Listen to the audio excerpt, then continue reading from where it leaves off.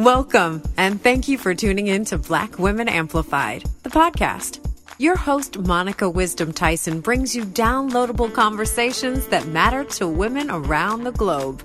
We discuss all things Black girl magic, amplify our voices, and transform our challenges into triumphs. Monikah calls on her league of extraordinary women to push our boundaries, share their expertise, and stories of personal transformation. Welcome your host of Black Women Amplified, Monikah Wisdom Tyson. Hello, Black Women Amplified. It is your girl, Monikah Wisdom. How are you? Welcome to the Black Women Amplified podcast. I am so excited that you're here. Listen, those of you that come back week after week, I am so grateful. This is not only something that I love to do, but it's a movement and a mission for us to connect as women, to talk about our shared experiences, as well as heal and delve into things that we may not talk about with other people or not know that other people are also feeling. So I really want us to come together as a community. I'm trying to figure out a way to make that happen off of the podcast, whether to start an online community or do some events where we can all come together. Still working on those ideas. I'm always trying to make this a better experience for everybody because I really think that as Black women, it's important that we come together as a sisterhood to support each other in a whole new way. I know that we have trust issues with one another. We've been hurt by one another, whether it be a parent or an aunt or a cousin or a friend at college or whatever. But there's a time where, especially in this time where there's so much going on and they're spending so much time trying to erase us, it's a time that we need to galvanize and come together and really build a foundation that is structured for, about, and around us. And as we go through these conversations in this Black Women Thrive series, I'm bringing you women who are actually doing that. And I'm inspired by them. And I really think that you will be too, because it's important that we hear from other voices outside of what the media, what television, what movies show us. That because as Black women, we have a unique experience that we share, but we're all individuals and we have different journeys. And it's good to hear and learn about each other. One, so that we don't feel alone. And two, that we open up a portal of possibilities within ourselves. Because listen, I tell this story all the time, and I'll say it again and again and again. Had I known about Katherine Johnson when I was a little girl, the woman that was portrayed in the movie Hidden Figures, had I known about an astrophysicist or an astroengineer or a mathematician, all of those things of science and math, because as much as I love air travel and science fiction, I probably would have been an astrophysicist. Now, can I do it now? Sure. But do I want to? Not right now. But the point is that sometimes we don't know what's possible for ourselves unless we hear it or see it in someone else. And that's why visioning and visualizing and vision boards are so important, because it helps us see what's possible within our own lives. And it sparks curiosity. And with so many Black women walking away from this corporate structure that was not designed for us and starting their own businesses based off of their passions and their purposes and aligning with what makes them feel good about themselves, you don't know it really until you see it. Someone might open up a restaurant, but in their heart of heart, maybe they want to open up an art center, an art museum, an art gallery, but you've never seen a Black woman with an art gallery, right? Maybe you want to be a sculptor, but you've never seen a Black woman. So it's important that we have, as Erica Hubbard talked about extensively in her interview, as an actress, it was important for her to have a representation for us to see Black women in love, so that we know that being deeply in love with someone was for us too. And so she was intentional about the movie choices that she makes, because she could have played any number of characters, but she wanted to stay in the rom-com lane because there were not many Black women in that lane. So I say all that to say I have a deeper mission besides just entertaining you. I really want to open up your heart and have you understand what's possible for yourself. Because especially if you're Gen X, if you didn't go out in one of the top 5 careers, people thought you were weird or strange. Maybe you want to be a rock star now. Maybe you're painting, you're drawing at home, and you're like, well, maybe I'll go to the art store and buy an easel and paint and see what I can create. I don't know, whatever it is. I'm just like, go for it. Go for it. Because you never know what's possible until you try. But today we have a very special guest, Dr. Monikah Ogando. I met Dr. Ogando, I want to say about 20 years ago. I used to go to women's retreats, and people that know me, we would gather many places around the country, from New York to California. And the initial training was called The Feminine Face of God. And that was the first time I heard about the divine feminine. I was like, well, what is that? Because I had heard about feminism, and I've never been like a girly girl. So I was like, well, I don't know if I'm a feminine girl. People tell me that I am, but I don't feel girly. Like, I don't feel the need to wear makeup or heels or any of those type of things. I'm the one who doesn't want to go to the mall. I'm the one who would rather, I like intimate conversations. I like girly things, and I am a girl's girl. 100% that. I'm all about my sisterhood. But I never particularly felt, let me not say feminine. I never particularly felt dainty. I think that's because I was raised by men. That was that girl that was raised by wolves. That would have been me. So anyway, when I learned about the divine feminine and we're going to talk about it in this conversation that we're about to have, but when I learned about the divine feminine, I was like, oh, okay, that's where I hang out. I don't hang out in feminism, and we're going to talk about that. I don't hang out in femininity, but the divine feminine, that's my space. And I'm really excited to have this conversation because I've been wanting to have it so that we can understand the distinctions of how we present ourselves and our power that we have as women, particularly Black women and women of color. We have a very special power that is unique to us. And so we're going to have this conversation because I think it's a part of understanding how we do the things that we do, right? And if you feel like, oh my God, I'm out of alignment, I don't know what my purpose is, I don't know why I'm here. If you're asking yourself these questions, this is a great conversation for you because we get into detail about what has shaped us and then how we can move forward. So let me introduce to you our amazing guest. Woo! She has credentials out of the wahoo, so be patient as we get through them. Listen, prepare to be inspired as we delve into the world of Dr. Monikah Ogando. She is a visionary businesswoman who has skillfully merged spiritual practice into innovative business strategies, propelling her to become an award-winning CEO and 2-time TEDx speaker.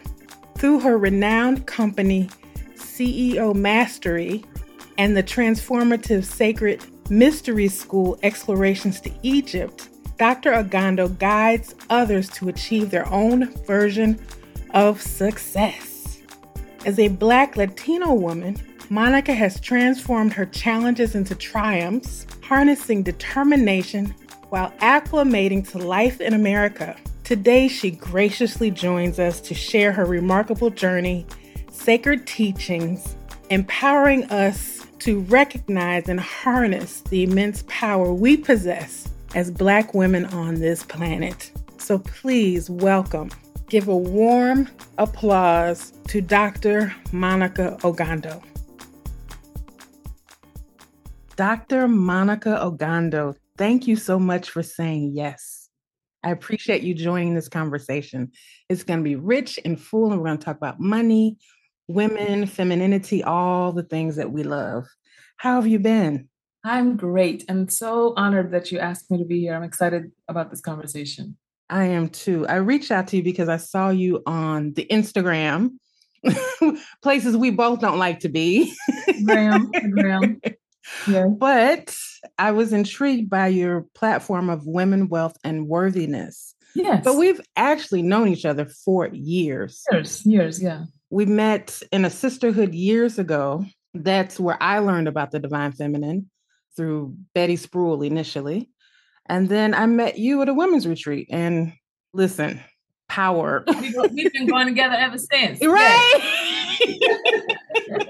We've been on swings together ever since. And I'm so excited to have this conversation because it's although I still keep in touch with a couple of the people, I just wanted to bring the conversation of the divine feminine to the podcast because there's a whole lot of conversations about women and femininity and the soft life and all of these things. So I really want to get clear on the different aspects. But before we get into that, listen, I know that you are a Black Latino woman who came here to America at a young age. Can you tell us about that story and how you acclimated to this new culture? Sure. Well, I was born and raised in the Dominican Republic for the first 10 years of my life. And so I grew up with a lot of those, to me, were natural ways of balancing the masculine and the feminine. I didn't know how patriarchal my culture was until I got a contrast of what that looked like when I came to the United States. And my mom and dad were both pretty high up in government in the Dominican Republic. And with a change of power comes a change of priorities and a change of importance and all this other stuff. And they wanted to move to the United States, as most immigrants do, to give their children a better life. And so when my father came first, and he kind of like made the way for us. And then my mom came and left us in the Dominican Republic with some aunts and uncles and so forth. And then we came after that to just kind of like, okay, so everybody's here. And we spent the first 10 days of my life in the United States in New York, because that's where my mom had one of her brothers lived in New York. And she was like, yeah, no, I'm not raising my children here. So we moved to Boston, which, is far less racist than New York. Okay. It's far less, way more diverse, So I had to learn. That was kind of like the beginning of my bi-ness. And what I mean by that was I didn't know that I was biracial until I came to this country. My father was a Black Dominican, my mother white Dominican. I didn't know those distinctions until I came here, because this is a highly racialized country. I became bilingual, right? Because my first language, Spanish, and then my next language was English. I have since learned others, but those were my primary ones. And then, like, by country, by cultural, by coastal, eventually, I own homes in different places. And so the conversation for me became, how do I integrate this stuff? Not like, how do I live in both worlds? Not how do I hopscotch into two different realities, but how do I integrate them? Because, anybody that has lived that life of code switching and parallel lives and whatever, how exhausting it can be energetically. Mm-hmm. And the whole point of having a masculine and a feminine is not either or, it's both and. That's why one of my favorite hashtags is stand for the and. So for me, that transition of being an immigrant was, how do I go for my dreams? Because that's what my parents brought me here for. And at the same time, not forget the old world or where I came from, or how do I integrate that into what I already know? What does it mean to be colonized? What does it mean to be colonized in your mindset and not just in your culture? Because a lot of times this, when we talk about Black Latinos, for example, when we talk about anti-Blackness, that's not an American thing. That's a global phenomenon. And we see the misogyny and the anti-Blackness kind of like in the water. It's just pervasive. And you really do have to become awake to yourself and to the waters you swim in order for you to make a choice, make a selection of how you want to live your life and what you want to honor in the way you live. Now, I interviewed a woman from Belize, and she calls herself a third culture kid because she's lived all over the world, and she's here now in America, I should say, not here. But what tools did you have to build within yourself to acclimate and simply survive with all of those different aspects that you had to deal with as a child? And how does that impact you now? Well, I didn't know it at the time. I bristled at the idea. My parents made a rule in my house that we only spoke English outside of the house. In the house, we still spoke Spanish. it worked against them in a disadvantage because they were not as exposed to English speaking media or books or anything else like we were when we were going to school and we had friends and so forth. But it worked in our advantage as their children because we were able to maintain a semblance of like home and a semblance of, unbeknownst to us at the time, it made you more marketable to know more languages. This idea that only speaking English is all you need is an exclusively American idea. Almost everywhere else in the world, people speak more than one language and are exposed to more than one culture. And so for me, the idea of having come from the culture that I came from, having come to now America, and then make the best of all of that and be exposed to being a global citizen, I can totally see that third culture concept because it's again, the whole conversation about integration. Some of the things that we had, you asked me, what are the tools that I used? One of them was keeping home and keeping the outside. That was number one. Number two, my quick wit was very helpful because Lord have mercy, what people call bullying now, shish, woo, shish. So, we're not going to throw elbows, okay? I can't afford to be in detention and half the time, and we're not going to do that because the butt whooping that's waiting for me at home after I get out of detention, we're not going to do that. So no, but you're going to get these words though. Yes, you're going to catch right? these words. You want to break my bones, I'm going to break your spirit with these words. Yes. So my quick I had the same experience. I could cut you down like boom, and you will cry and not know why you're crying. And I'll just go on home and act like nothing happened. Because nothing did happen. You just opened your mouth. Now you better close it next time you see me, right? Yes. Right. So quick wit was one. Another one was, and I don't know if this is exclusive to my household because my father raised us this way. Whenever I wanted to find out something, my father always sent me to the encyclopedia or to the dictionary or to, just go look it up. And what that did for me was it, one, highlighted the fact that sometimes people don't have your answers. And it took adults in my life off of a pedestal a little bit. It's like everybody's trying to figure it out. Sometimes my mom or my dad would send me to go look it up because they didn't know the answer. They didn't have it to give, right? Mm-hmm. But then number two, it awakened in me a thirst for and a hunger for learning and for critical thinking and for figuring things out and for being resourceful and for how else can we do this and what else is working and, that level of curiosity and learning that allows me to see quote unquote unfamiliar or strange or uncertain or maybe even threatening situations and still feel safe in them because I got me. And not I got me from a place of survival and I don't have anybody else because I've got you, Monikah Wisdom. I hope, I'm very resourceful in that way. Mm-hmm. But if the leveling field was completely barren and the only thing standing on it was me, I'm still good. And I think that comes from that immigrant standpoint of starting with nothing, from having to create something out of nothing. Mm-hmm. That's a huge, huge, huge advantage when you know that about yourself. That's incredible because you do have to navigate much more than, even though I have to, as a Black woman, I have to navigate this country who doesn't like us. Mm-hmm. But you coming into the country is a whole different level. And I think a lot of people don't understand that immigrant story of some people are coming here to survive because they have to come because of what's going on in their country. And some people do come because they don't have opportunities where they are. Right. And that's a selling point for this country until recently, that people come here because opportunities do open up for them. And it's amazing that you caught that on at such a young age, that you figured that out, before you were even a teenager, that to learn how to navigate life so that you could win. That's amazing. Yeah. I think that's an advantage that a lot of immigrant families have because you, by default, become a latchkey kid because mom and dad are busy working 2-3 jobs to make it.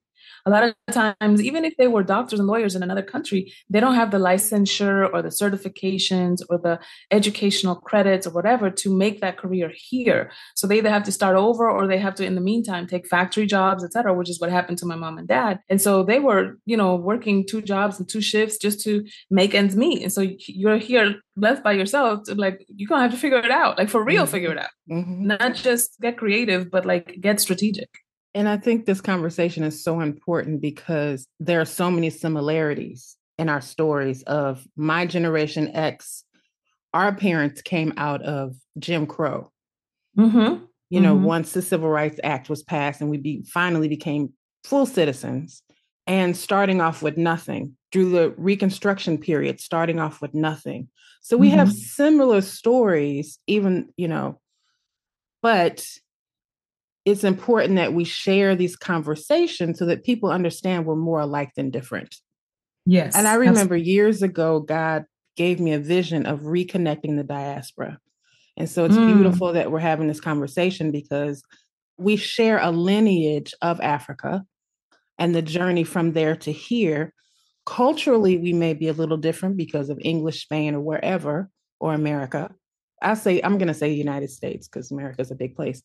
But in having these conversations, we do get to connect ourselves and become a part of a larger story that is Blackness around the world because there is so much anti-Blackness. Yes. So I asked one, before we get into the anti-Blackness piece, because we both travel and we see it, how do you, like I said, we connect through the lineage of Africa, but you have a Latino culture.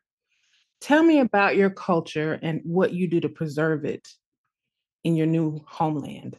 Well, I still speak Spanish with the folks that my family members and even friends that are also Latinos.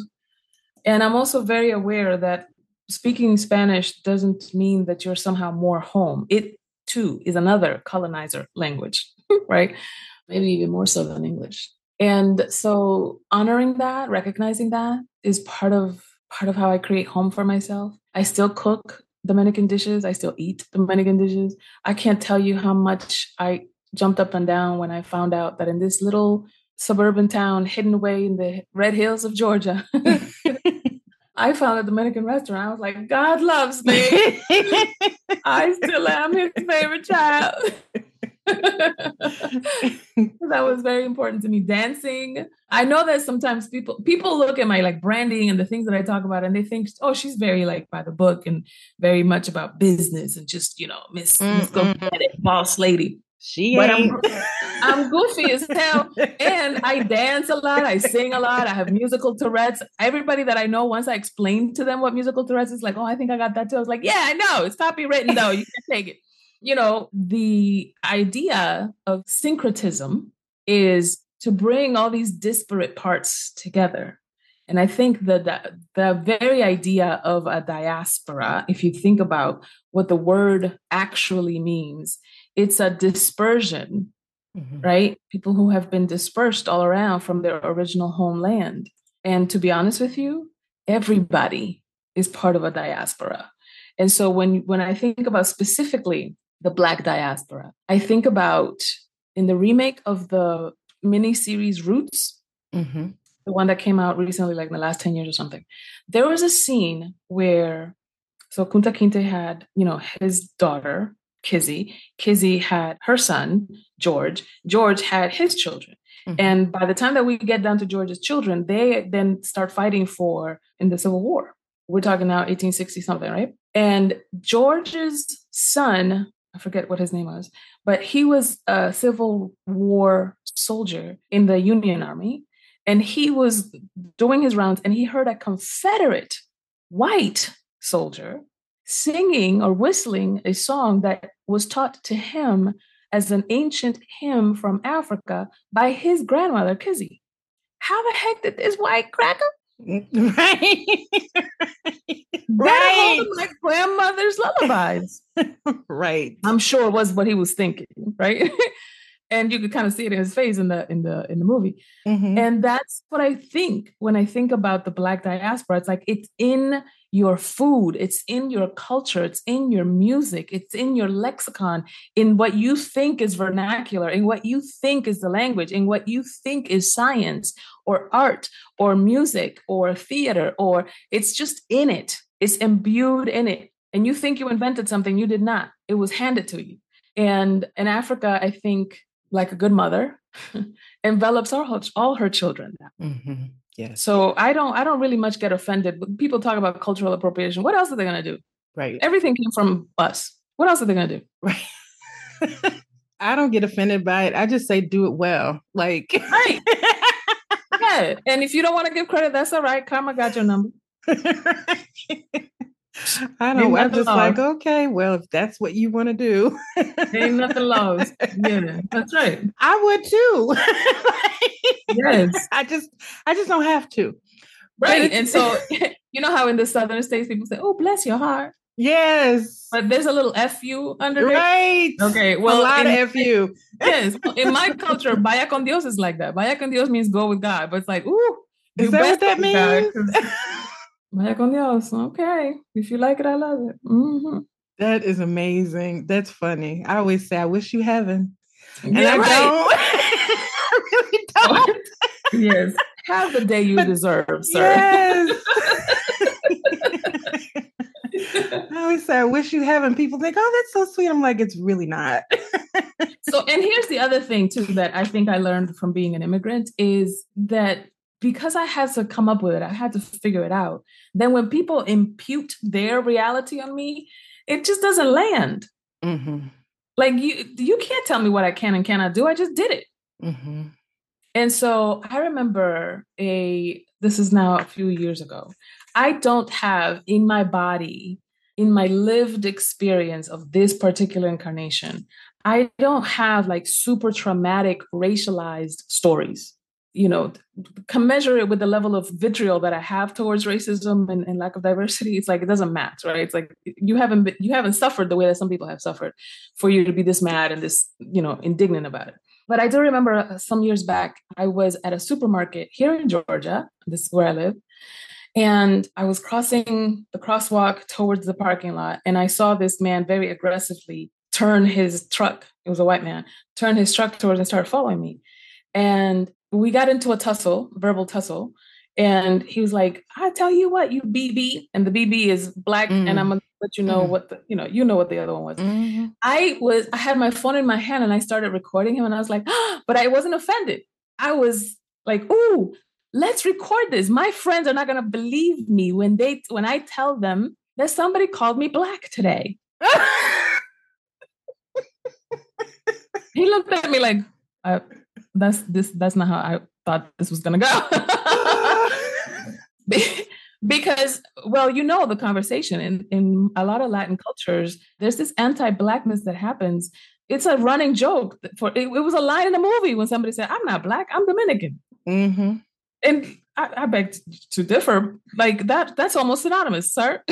Have you met us? Right. Do you know that we share the island with the only black island in the Caribbean? What do you think we are? Right? It's just coffee with a little milk in it. As we understand more about ourselves and each other culturally, I think this is the distinction that people get to make. There's a difference between your ethnicity and your race.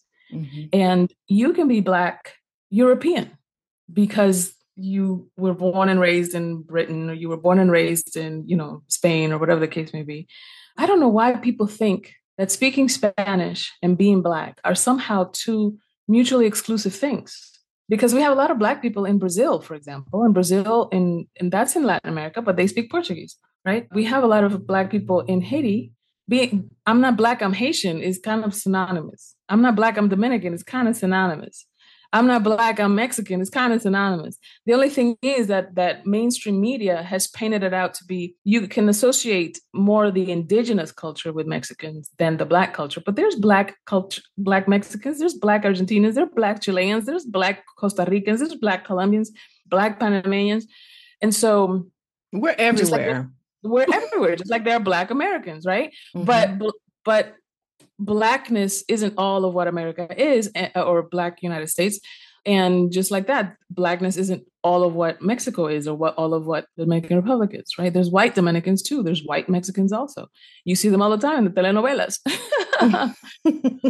We have a lot of way to go in our mainstream media that relegates Black people to the servants, the drivers, the chauffeurs, the poor people, the homeless, or the whatever. That still happens in Latin American and Caribbean media, in soap operas and TV shows and so forth. Whereas in the United States, you see a little bit more of that diversity. Not that it's much better, but they do have that distinction. And it's a distinction that is because, one, I think if we all focused on our Africanness, and connected that way, we would see how powerful we are and that we are the majority, right? So they have to separate it by our other parts of us so that we think that we're separate from one another. Yeah. But the truth of the matter is, like you talked about the food and the culture. Like when you I watched a TV show, I love documentaries, as you can tell, High on the Hog. And they talked about the rice fields in the South. I was like, wait a minute. My whole life, I thought rice came from Asia, but it came over from Africa on the slave ships. Yes. And then it became one of the main crops in America that actually built the economy of the culture, besides slavery. So when I learned that, I was like, wait a minute. And then I went back a little further. I'm like, I'm just thinking about food, like what's on our plate. Rice and beans isn't all, we all eat beans, black eyed peas, beans, lima beans, all the things. Yes. And all of that came from where we all came from. And so when we share those stories, it's like, oh, wait a minute. And just certain fruits and vegetables that we eat, like have been demonized, like watermelon for Black Americans have been demonized. But when you go to Africa, they're like, eat it every day. It's the healthiest thing you could eat. Oh, can I give you my watermelon story?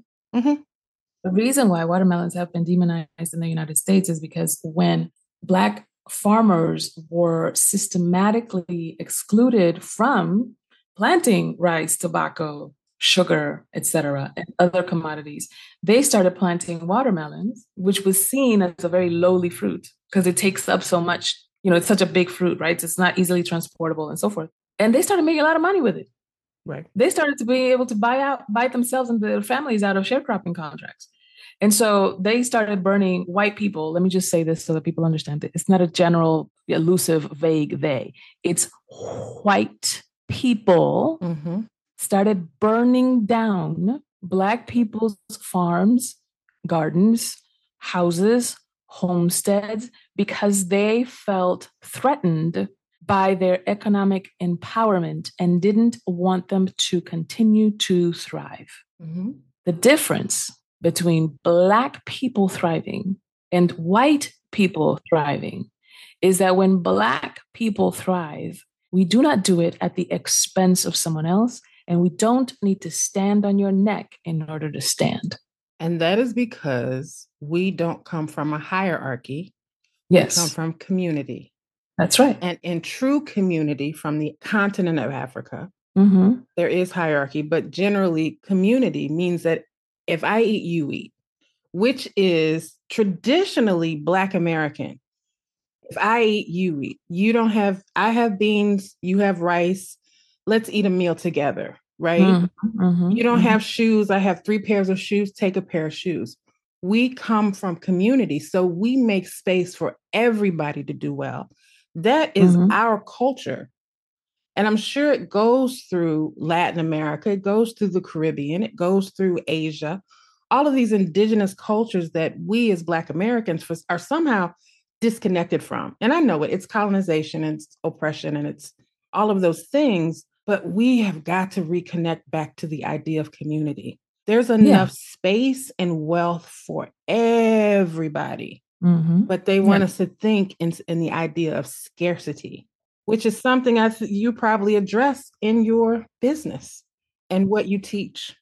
Yeah, I mean, part of that is along the racial axis, and part of it is also along the gender axis, because there was a time when women all around, in just the beginning of patriarchy in general, when women were considered men's property. And that's because when we started moving from matriarchal, matrilineal societies to more patriarchal societies, and there's a conversation around that. I mean, listen, we have so many sermons for other Sundays, it's not even funny. Girl, listen.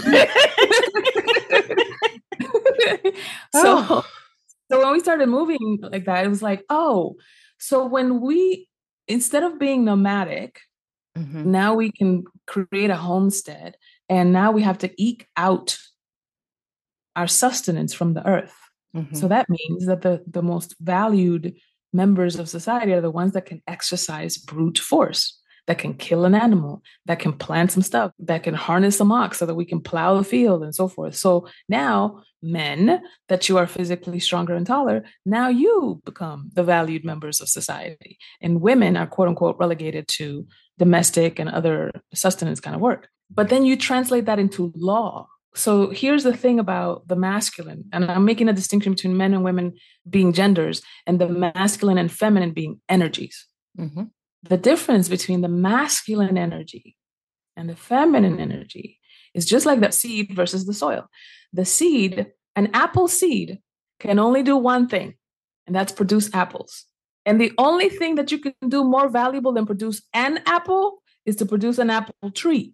So you can produce more apples. But the earth, the feminine, can produce everything.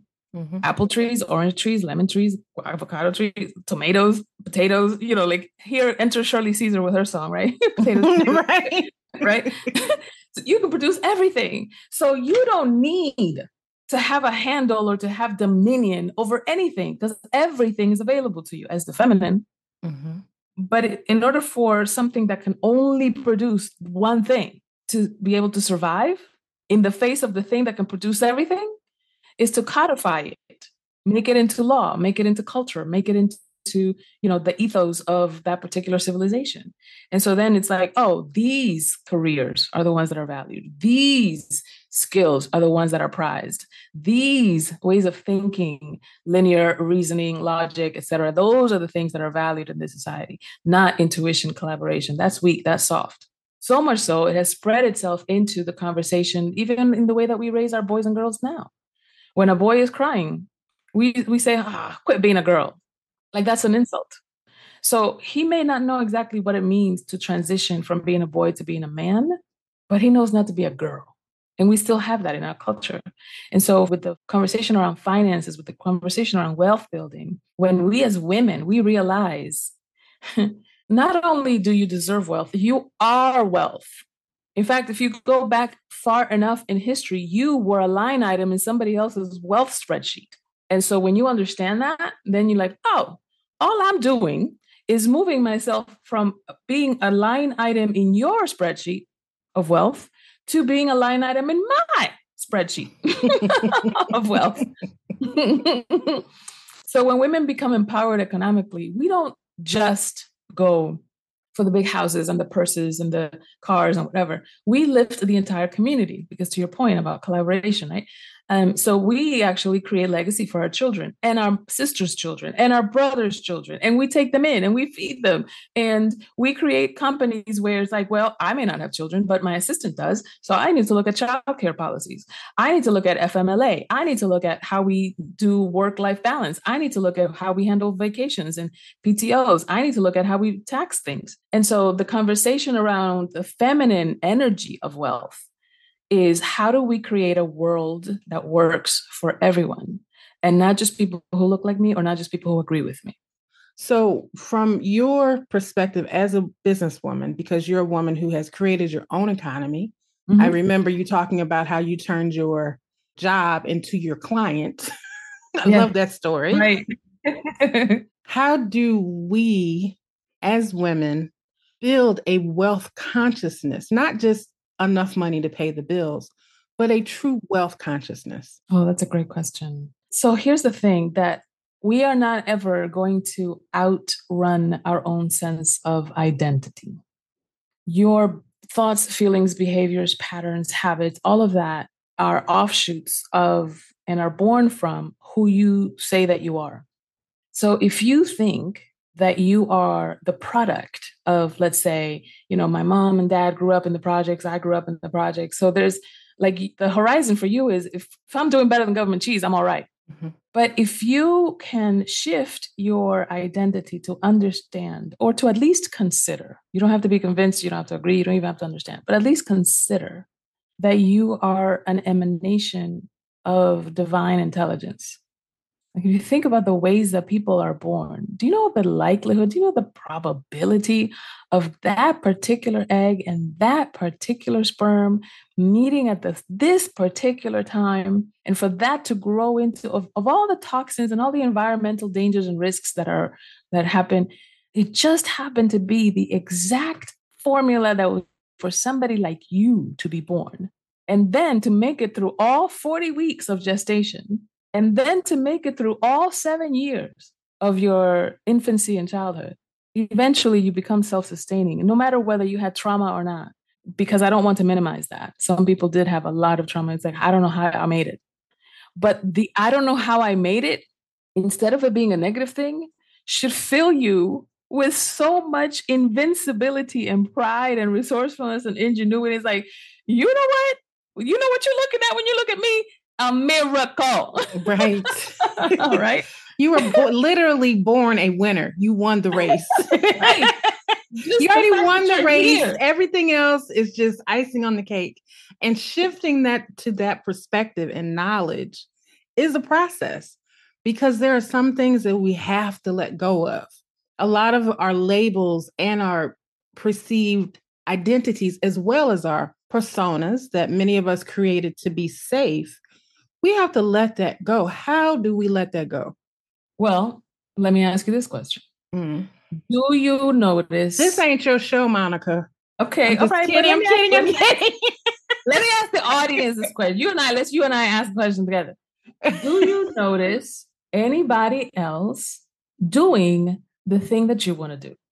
The answer is yes. Yes. And has anybody ever written a book, created a documentary, published a course, or a retreat, or any kind of learning environment where they show, even if it's a memoir, even if it's an autobiography, where they talk about or show how they got to where they are? The answer is yes. So then the question isn't, why can't I do it? The question is, how can I do it? Mm-hmm. When you ask better questions, you'll get better answers. And you're asking me, well, how do people shift? Changing that identity or shifting to that kind of perspective is difficult. No, it isn't. What happens is that you're ignoring the years of steady, consistent, never-ending, unrelenting, habitual making, messaging that went into saying you ain't shit, or you're this, or you only that, or you can only hope for this, and da-da-da. It's the same process. That same level of unrelenting, habitual making messaging, you're going to have to do the same thing on the other, because all you were ever doing is managing your orientation anyways. You have all the discipline you're going to need, all the consistency you're going to need, all the attention, all the energy, all the money that you're ever going to need. The question is, how do you manage your orientation so that you enjoy better access to it? So break that down. Okay. A feminine person, a woman, is born with all the eggs she's ever going to have in that lifetime. But she may not ever have children. Mm-hmm. So that depends on a lot of things. That depends on her life, or what she wants for herself, or whether she wants to be a mother or not, how many children she wants to have, et cetera, et cetera. So it's the same concept. What I'm talking about is the same concept. You already have a particular storehouse of resources. Mm-hmm. For your attention, within you, mm-hmm. for your attention, for your energy, for your discipline, for your focus, for your all of that, right? Mm-hmm. The question is, am I using my consistency to consistently tell myself I can't do something? That's one orientation. Or am I using my consistency to consistently tell myself, how can I do that? Where they do that at? Is that on Amazon? Can I go to school for it?